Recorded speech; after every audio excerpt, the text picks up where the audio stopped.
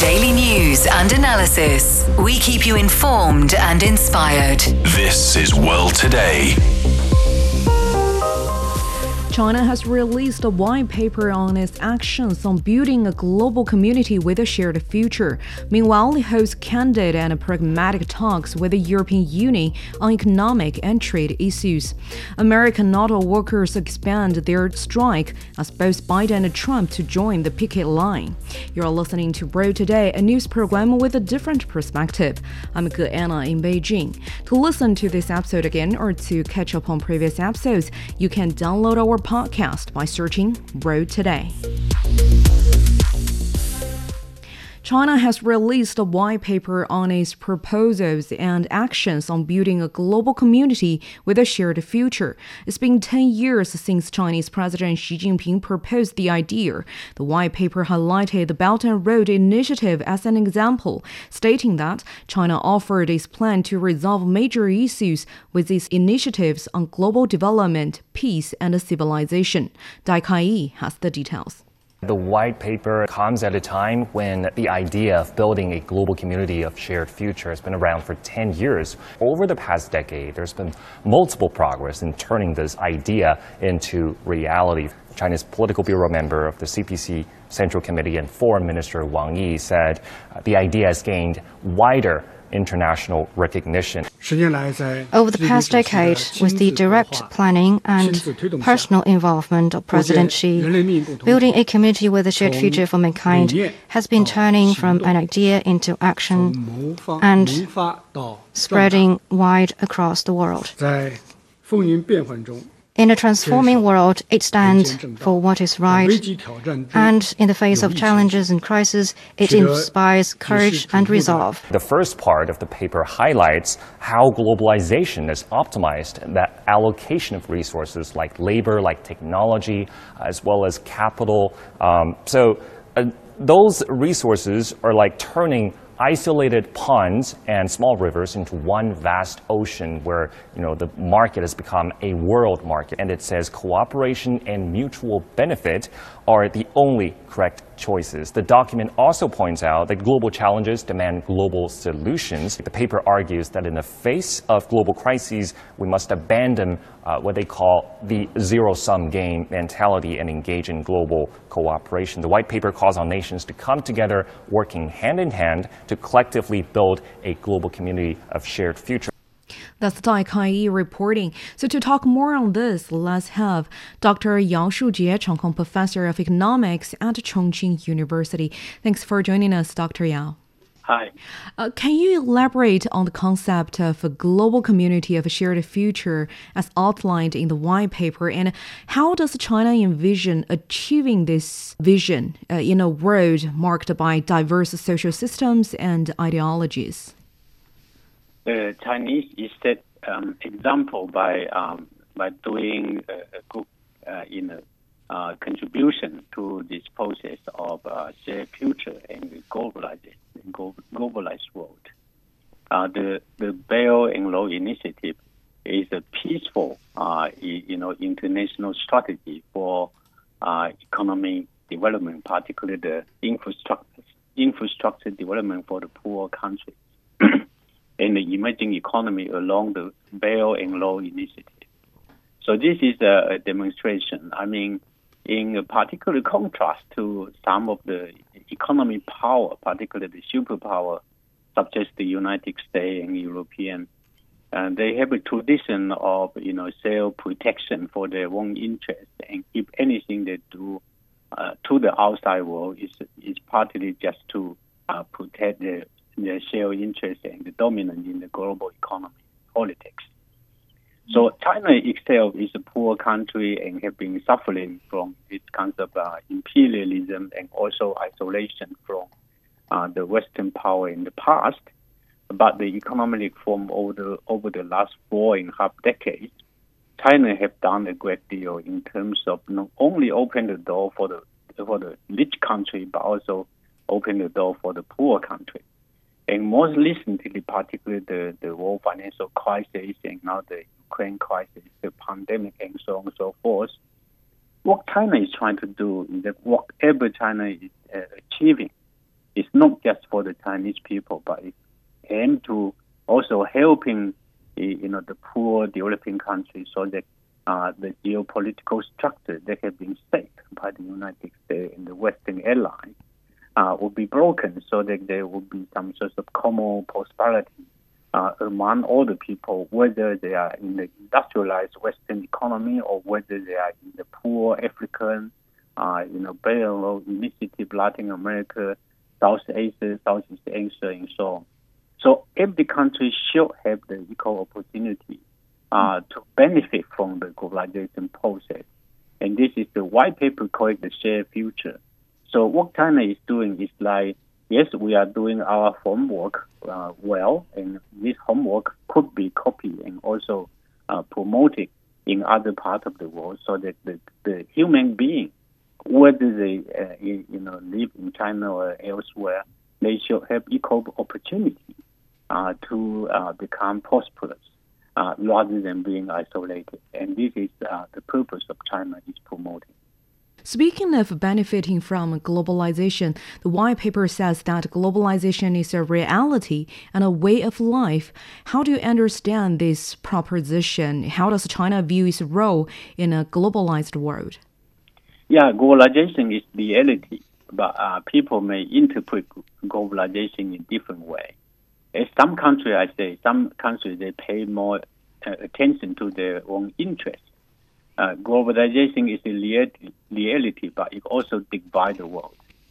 Now, the Chinese propose the reality of globalization is not just for the benefit of some few rich country and powerful country, but it is a reality for all the people, for any country who would have the similar situation, who have an opportunity to become prosperous. And this is the different interpretation of China as globalization as a reality in this white paper. It is different from the traditional globalization where the world is divided into the rich and the poor. As you mentioned earlier, the white paper also critiques the notion of universal values defined by a handful of Western countries. Can you provide examples of how China's vision for a shared future differs from this Western perspective and why it believes this approach is more inclusive? Yeah, I think as I just mentioned, some countries, some powerful countries, especially the imperialist, superpower like the United States and the Western allies, and their universal value is actually their own perspective. Is that if you add as the Washington free market and also the Western style democracy, one party voting against the other party that way, and also the wealth is commanded by a handful of rich, capitalists, and then they use this, wealth to conquer the rest of the world. And this is the kind of interpretation of the universe value defined by the United States and the Western allies. Now, what China is doing are different. The China say, okay, we should actually respect the value and the culture, the ideology, the political system of different countries, because different countries have different perspectives, they have different history, they have different resources, endowment, and they also have different political system. The Chinese, they will suggest that they would not, just like define the universal value in a very, narrow way, which benefit just a handful of people and exclude the rest of the world. What China is trying to do is try to respect all kinds of value and ideology in terms of religion, political system, and the culture and how people behave. So only if you respect other people, the value, then you can get more and more trust in the future. So what China is doing is trying to promote this kind of diversify, ideology and culture, so that all the country will be put in an equal footing, situation with free competition, free market. But they respect their own society. Dr. Yao, democracy is another focus in the white paper. The paper discusses democracy as a solution to real problems. Could you explain how China perceives democracy in the context of global governance and international relations, especially considering the diversity of political systems worldwide? Yeah, the Chinese interpret the term democracy is very different from the Western terms of democracy. Although the Western terms of democracy is packaged in a way that is probably the best in the world, but in reality, as I say, it's just a group of people voting against a group of other people, and in reality, there is some sort of externally you have this imperial action, and internally you have this racial inequality and so on, and poverty even in the United States. But in China, I think the democracy is rooted with the people, for the people, by the people, which is the most important. I mean, why is for the people? And that will for all the future of people for their better life. For example, China has been campaigning for the anti-poverty, and absolute poverty has been eradicated. Even China's per capita income is only just above $10,000 US dollars. The absolute poverty has been resolved, and in the future, relative poverty would also be reduced, like through the regeneration of the countryside, and also creating jobs for all the people, reduce the unemployment rate, and creating more jobs, so that people have a better, job security and also income to support their daily life, and also improve their living standard. Of course, I mean, China is a big country. We have 1.4 million people. There is a diversified economy differences between the different provinces and different layers of people. So the task to have common prosperity is a very difficult one. But by the way, the party, the state, in their official document and also in policy and so on and so forth, the center, the focus is that you have to have the economic growth, have to provide a better working environment, better living environment, and better biological environment for all the people to have a better life. Dr. Yao, I think one of the ultimate goals, as the proposal suggested, is to achieve equity and justice, and this is also highlighted in the white paper. Can you provide concrete examples of actions or initiatives that China is undertaking to promote such values on a global scale? Yeah, domestically, China have done a great deal, as just mentioned, in terms of the anti-poverty campaign. But internationally, I think the Belt and Road Initiative is very inclusive in a way. It doesn't actually discriminate any country. Any country, particularly in the emerging and developing world, if they want to join the Belt and Road Initiative, they are fully welcome. And there will be some sort of facilitation in terms of infrastructure development, in terms of economic development zone, and also job creation, technological transfer, a reasonable cost level, and accessibility to education, to technology that have been used by the Chinese company, and so on and so forth.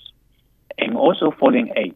China has provided lots of foreign aid, and this foreign aid is different from the traditional Western economic foreign aid. Chinese foreign aid is aiming at investing in the education in terms of build the roads and also build the factories, creating jobs. Most Western aid, although they play some role in terms of reducing poverty, but much of the money has been used for policy advice. And much of the policy advice actually failed to achieve the economic growth objective. Chinese doesn't actually give much economic advice to the local people who receive Chinese foreign aid. What they do is to communicate with the foreign authority of what kinds of projects will benefit most for the economy and job. for example, that the railway construction system in East Africa, and nowadays, the high-speed train in Indonesia. All these are very concrete examples of how Chinese technology capital and also personnel transfer into a developing country which desperately need these kinds of facilities.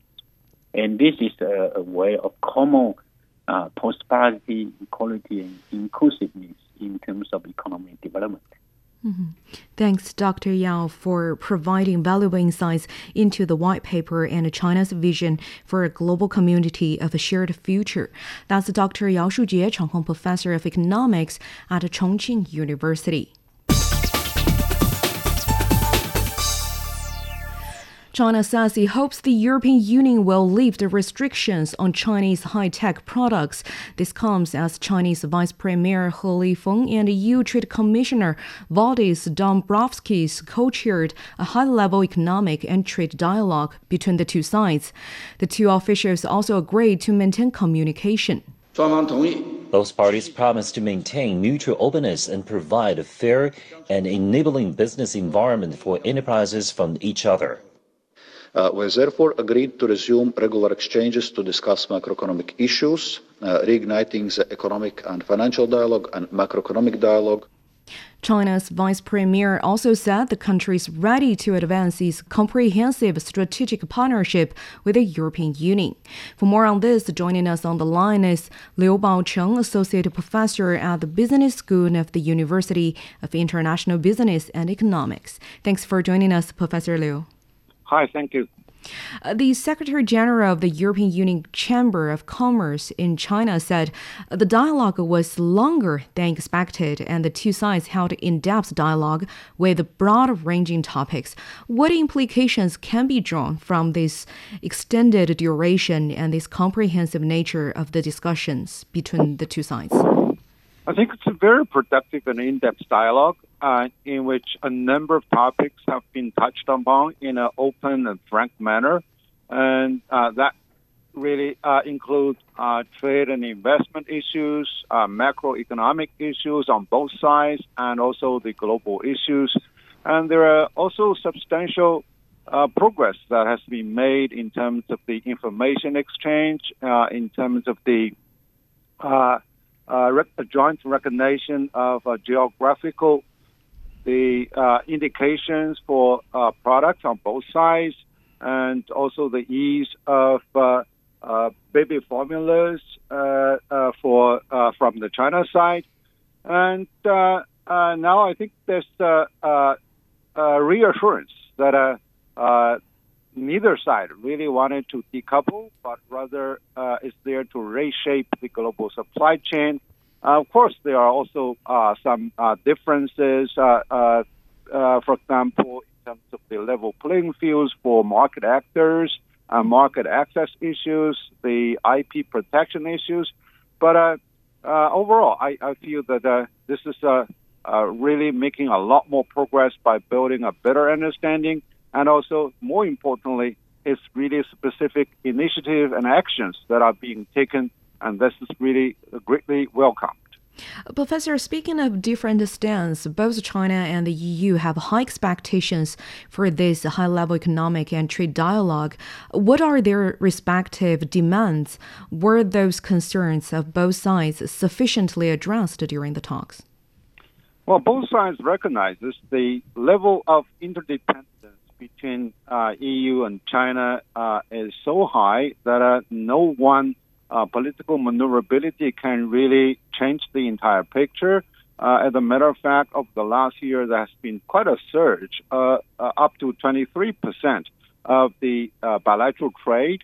And so, therefore, the specific concern would be to push China for a bigger market access. As a matter of fact, it is very much in line with what China really wants, because President Xi emphasized on the systematic opening of China and also the continued reform on the way. So this is pretty much in compatibility with what Europeans want.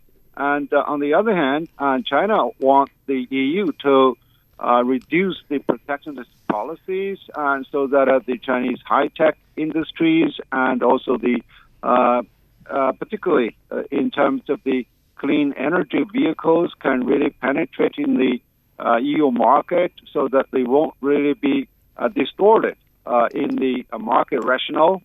So these are really some of the issues that are outstanding, but I do see that there's a very fundamental rationality for both sides to work out on those differences, so that both the business community and consumers can really benefit. Professor, let's delve further into their concerns here. Before the talk, China said highly concerned with the EU's launch of an anti-subsidy investigation into China's electric vehicles. Could you elaborate on China's stance and concerns regarding this issue? Well, EU has issued their foreign subsidy regulation, and they are really targeting to any third country. However, because of the aggressive exports from China, and China, without much of the comprehension, fall victim to such sort of policy, and the fact that EU, the government by themselves launched the anti-subsidy probe into the export of the Chinese e-vehicles instead of the competitors, shows that this is really embroiled in some of the political considerations, despite of their assurance that they are not really decoupling with China. And right now, I do not think there really stands much of the chance for the EU really to have substantial penalty over the Chinese exports, because in the first place, the much of the exports of those e-vehicles are really funded by many of the European companies, and the other is that they have to eventually measure how it's going to injure the competition, which I do not think is really material or substantial. And lastly, they have to measure whether it really does serve the community of business and consumers' interest. So right now, EU is in a high level of pressure because of the Ukraine crisis, and they are short of the energy supply, and they are so much resolved for the green energy transformation, and China's exports of those clean energies, be it solar panels, be it the new energy vehicles, they really come to the aid rather than really damaging their economy or the consumer interests. Professor, briefly, the EU has expressed concerns about the business environment in China. Actually, both sides talked about fair competition in each market. How would you assess their concerns? Do you think they are on the same page in understanding of the concept fair competition? Well, we're not on the same page yet, but we more or less are on the same direction. Because China's reform of the past 45 years has been very gradual, and China has to make its own assessment of the industrial competition, so that some of the rising industries and also some of the infant industries can be fairly protected. But on the other hand, the EU is budging with China to further opening its market, and more importantly, to provide more of the transparency and reciprocity, so that both sides can really see more predictability in the future of doing business. So we are in the same direction, but the gradual process is driving the EU out of patience. But this is really the reality that both sides have to face. I think, with better dialogue and some progress can really be made to to push forward. Thanks, Professor. That's Professor Liu Baocheng at the Business School of University of International Business and Economics. This is World Today. We'll be back. Welcome back to World Today with Mika Anna in Beijing. Millions of U.S. government employees are bracing for their pay to stop at the end of the month as the government shutdown looms. House Republicans are still unable to reach a compromise over a new budget. Owen Fairclough explains. We're making an order consideration of 4 bills. Working through the weekend to try to pull the U.S. government back from the precipice. Republicans who control the House of Representatives racing against time to try to introduce legislation aimed at keeping critical government agencies funded as a shutdown looms. Kevin McCarthy, the leading Republican in Congress, is under pressure to stop a shutdown by getting rebellious hardline Republicans determined to cut spending on side. We continue to talk. Look, I thought we had a really good conference the night before. I thought we had moved 2 people, but we moved 2 people the other way too. So it's a yin and a yang. And it's déjà vu. The same Republican divisions led to the US almost defaulting on its debts in June before Congress voted to raise spending limits and keep the government running through the summer. President Biden is urging his opponents to set aside their internal divisions that have triggered previous government shutdowns. But that faction of ultra-conservative Republicans are opposing a short-term funding measure known as a continuing resolution. That just leads to more of the same. It's actually precisely the reason that we are $33 trillion in debt, facing $2 trillion annual deficits. We cannot go on as a country that's spending $7 trillion and bringing in $5 trillion, so I hope we could get bipartisan agreement to reduce spending. If lawmakers are unable to agree on a continuing resolution, the federal government risks shutting down at midnight on September the 30th. That's Owen Fairclough with a report on difficulties to reach an agreement to keep the U.S. government running. For more on this, my colleague Zhang Yang spoke with Einar Tangen, Senior Fellow at the Taihe Institute. Let's have a listen. So, Einar, the deeply divided House and Republicans, they're scrambling for a path forward to avert a government shutdown. So what's happening over there? Okay, well, there's actually not a scramble going on. What you have is very hardened positions. You have the Speaker of the House, McCarthy, who last spring hammered out a deal with the Biden administration. Now, the Freedom Caucus, this is a small minority of Republicans, very, very fiscally conservative and socially conservative, have said that they refuse to sign on to any stopgap measure, let alone a final measure, budget measure, until they get what they want, which centers around less aid for climate change, more stricter abortion issues, and also rebuilding the border wall. And then a number of them have concerns about funding Ukraine. Very hard line. They say they won't even consider voting for it, which puts McCarthy in a very interesting political position. He could get votes from the Democratic side, but if he does that, it's probable that he will face a challenge to his leadership. So it pits his personal desire to stay in charge versus the ideological leanings of a small minority of his party. And what will happen if the government shuts down there? Well, it's pretty drastic. Basically, Congress continues to get paid, but very few other people. Only essential services such as the military and air traffic control. But for instance, almost 90% of the White House staff could be furloughed. All the people who work for Congress would also not get paid. And it would go across the board. I mean, there'd be 7 million mothers who would stop receiving aid who are impoverished. There are 10,000 children who would not be eligible to go to their Head Start school programs. And this goes across the board. And then there are the financial implications. If, in fact, this does happen, you could see the credit agencies downgrading. Now, remember, there was a big fuss when Fitch downgraded the U.S. debt. That's one thing. There are 3 major credit agencies. If, for any reason, another one or both downgraded the U.S. debt, it would trigger a number of things. There are a lot of clauses in contracts, financial ones, that say that you have to have at least 2 major agencies giving you a AAA rating in order for that to be considered a safe investment for the purposes of whatever they're doing. If they do that, then there would have to be a shift in those bonds. And it could have massive implications. There are other issues also that go along with that. And where does the U.S. national debt stand today? And what do you think are the main factors or reasons of this problem?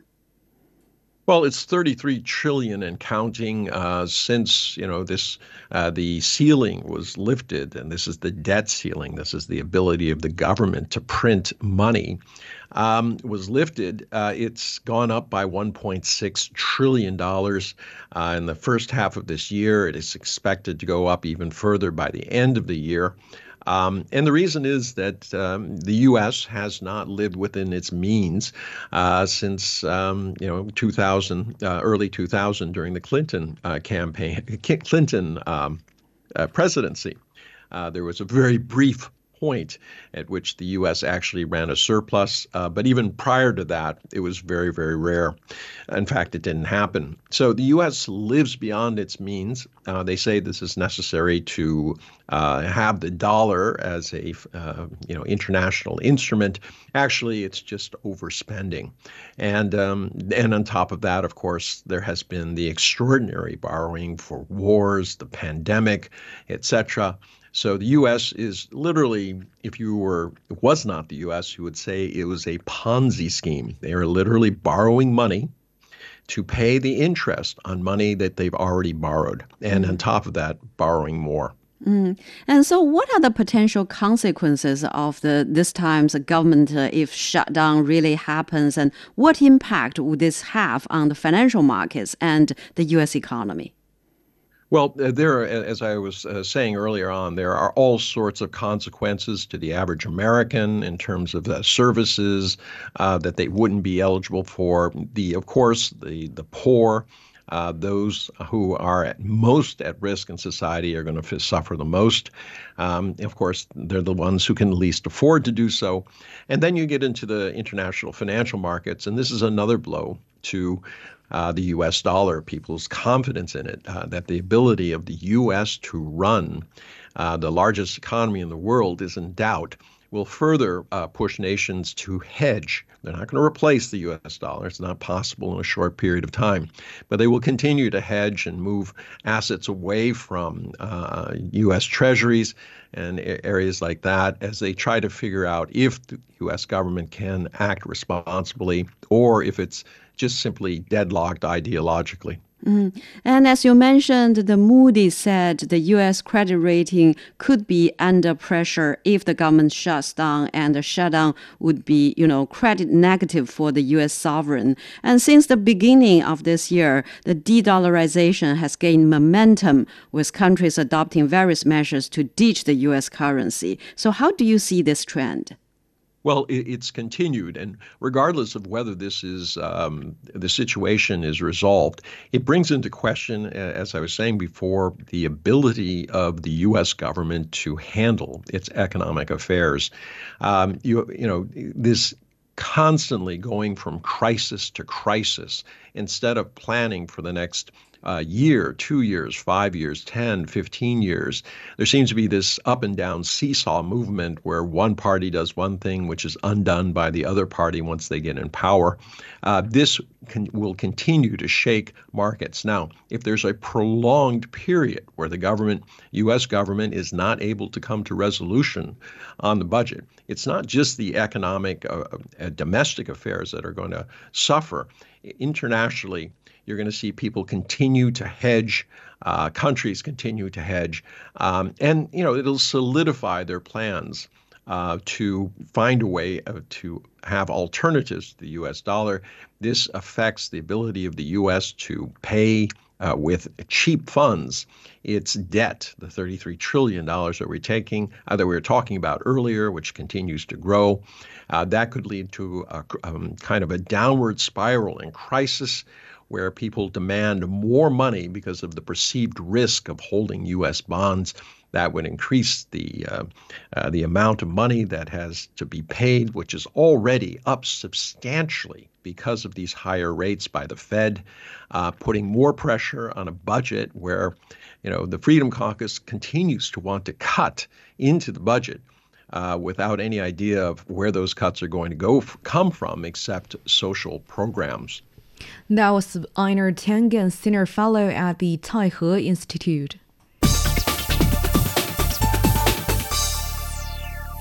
American UAW, United Auto Workers national strike against Detroit's big three automakers enters its second week and is expected to garner more attention with visits from President Joe Biden and former President Donald Trump this week. The UAW expanded its strike due to stalled negotiations with General Motors and Stellantis, while talks with Ford showed promise. The union's demands include a 36% wage increase, job security, and other benefits. American media analysts believe multiple factors such as the labor strike, the risk of a government shutdown, and inflation will cast a shadow over economic growth in the United States in the fourth quarter. So for more information regarding the strike and its implications for the U.S. economy and the auto industry, let's bring in Dr. Scott Lucas, Professor of American Studies and International Politics at University of Birmingham. Thanks for joining us, Professor. Thank you for having me here. Professor, the UAW union has expanded its strike against the big three automakers. What are the factors that prompted this strike in the first place and is a further expansion today? Well, I think there have been a couple of long-term trends behind the immediate strike. The first long-term trend is that after being in an extremely difficult position about 15 years ago, U.S. automakers have not only recovered, they actually have had record profits over that period. And workers would like to see a share of those profits. They argue that they, tightened their belts to make sure the auto firms stayed afloat during a difficult period. So now they should receive benefits as the auto companies are doing better.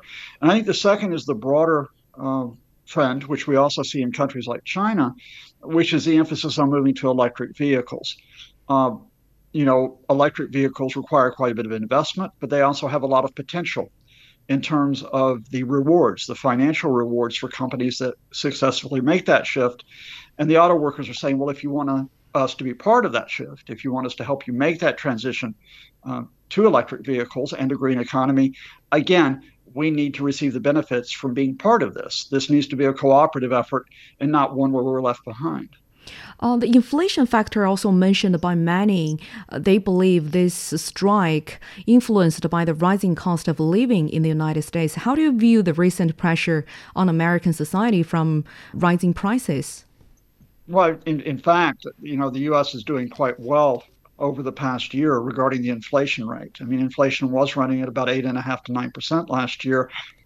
It's gone down almost every month since then, and it was 3.7% in August. So the U.S. is actually doing better than most global economies in terms of handling inflation. So I don't think that's the immediate issue with this strike. I do think there's a wider issue on the strike, which is the question of pension funds. And again, as with many countries around the world, there's been a shift away from fairly well-endowed pension funds and, where you were assured of quite good benefits when you retire, to pension funds that are not as lucrative. And I think the auto workers are saying, look, we really would like to go to the older system of tying the benefits of pensions to the benchmark that we had 10, 15 years ago. I think it probably, if we were to forecast this, I think the workers will get a significant wage increase over the next 4 years. I think it'll be more difficult for them to get concessions over the pensions.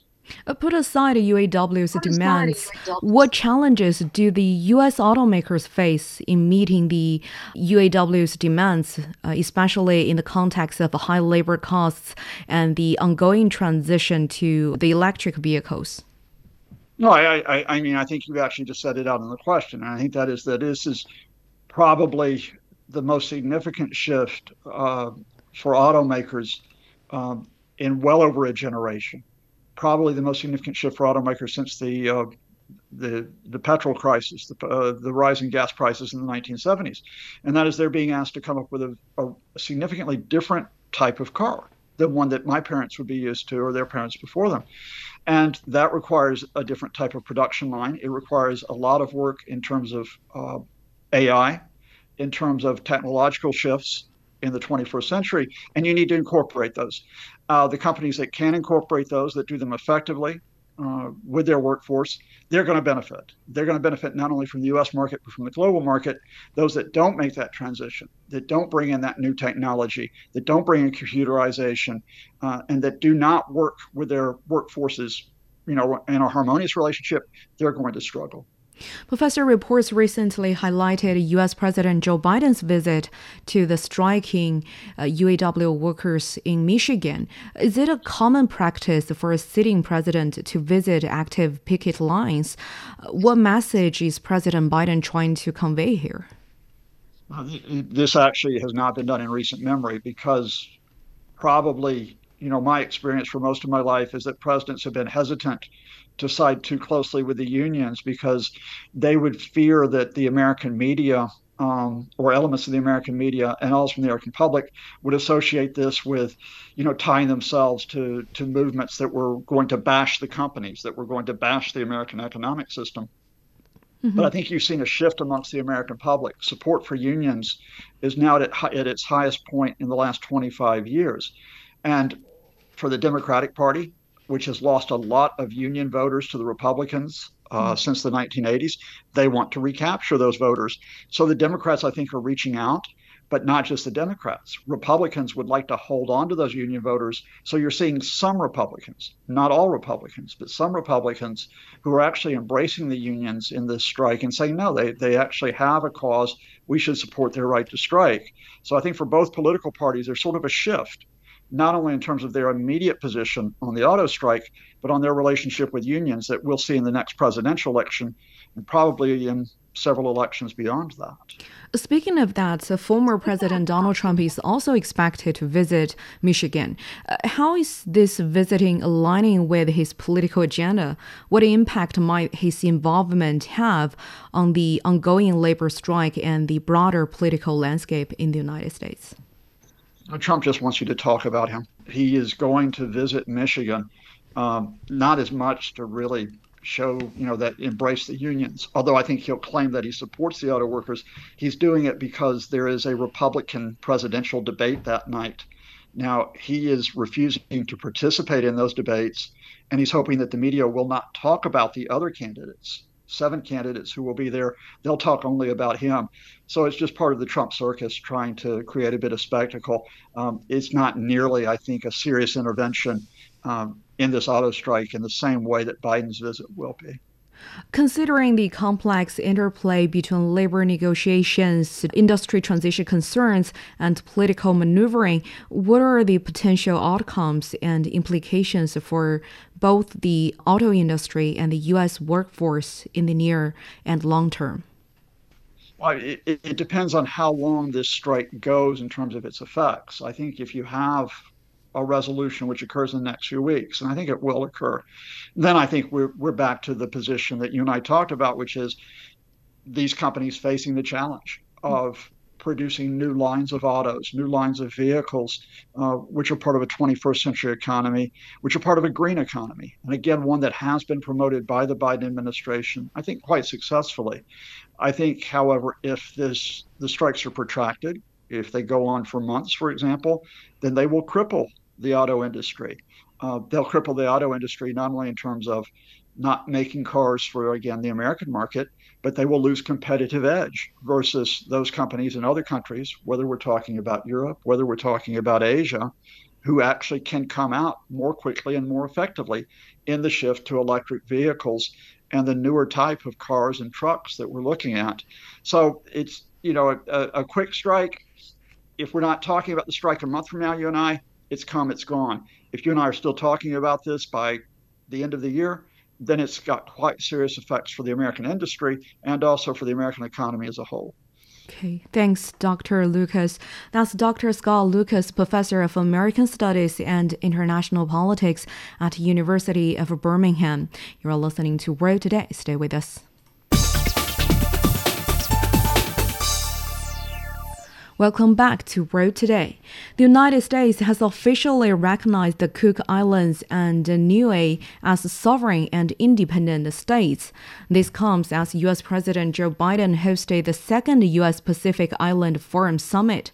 During the summit, Biden pledged to work with Congress to provide $200 million more U.S. dollars in funding for the region on pressing issues like climate change, maritime security, and protecting the region from overfishing. At last year's summit, Biden added $810 million US in aid for Pacific Island nations over the next decade, but it has not yet been approved by Congress.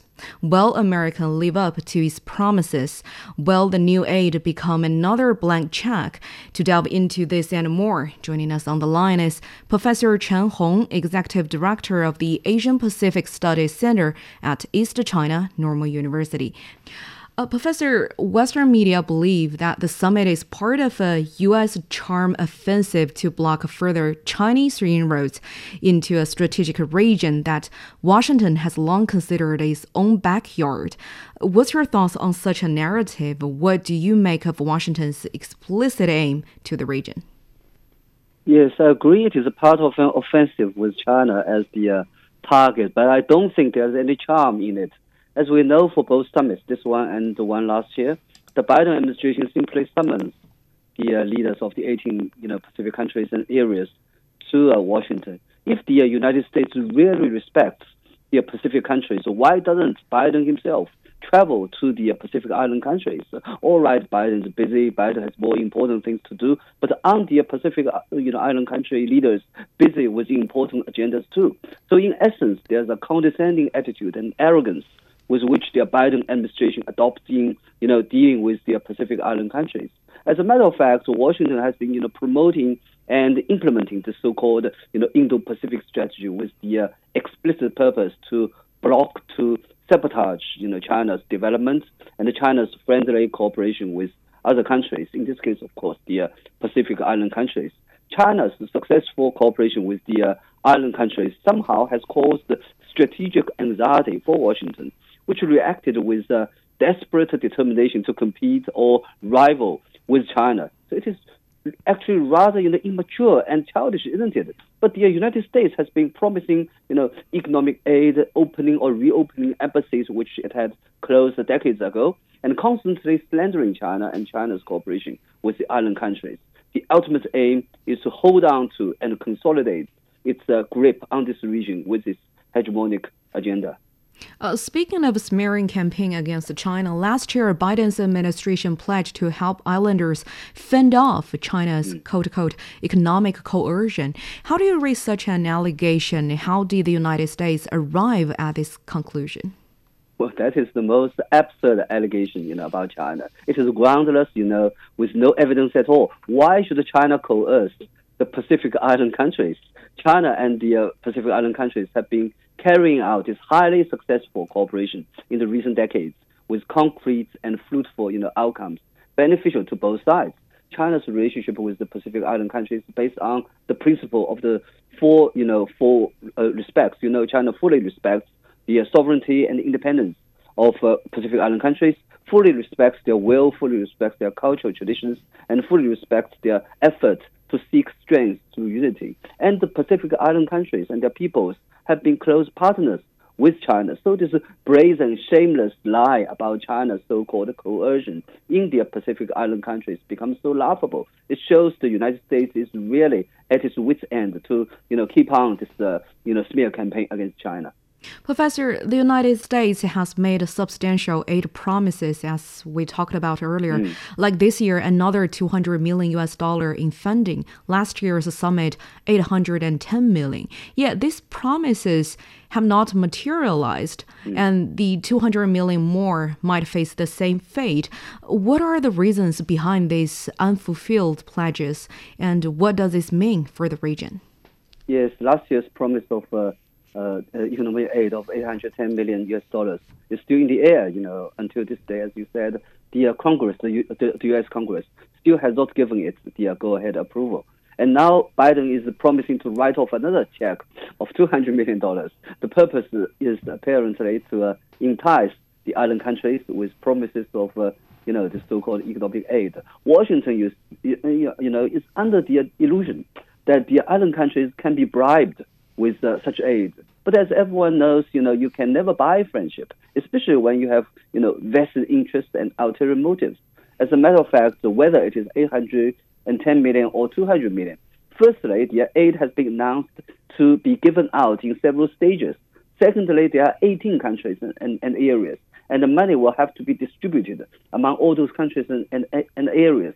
So at the end of the day, how much real money will end up in each country is still a guessing game. Another fact is that a huge proportion of Western aid to the Pacific countries has been in the form of the so-called systemic build-up and capacity building. That is to say, a lot of the aid money is used to support the build-up of political systems in the island countries. In other words, the transplantation or imposition of Western, political system of governance onto those countries. As for their capacity building, it's simply a euphemism for their process to train or brainwash the country's public servants, NGOs, the media. If the United States is really serious about helping their Pacific Island countries, it should do more substantive and meaningful things instead of paying, lip service only. Professor, briefly, we've witnessed increasing collaboration between China and the region. How does this differ from the U.S. approach? Yeah, I think the most salient point about China's collaboration is, of course, mutual respect, which leads to mutual understanding and mutual trust, which ultimately result in mutual benefits. So this mutual benefits is really important because both China and the Pacific countries benefit from this cooperation because China's aid programs inject dynamism into the country's economy, infrastructure, and people's education and health levels, which in turn benefits China's trade and investment activities. So this beneficial, mutually beneficial, process is sustainable. It can really, provide a sustainable, pathway towards more and better, cooperation between China and the Pacific Island countries.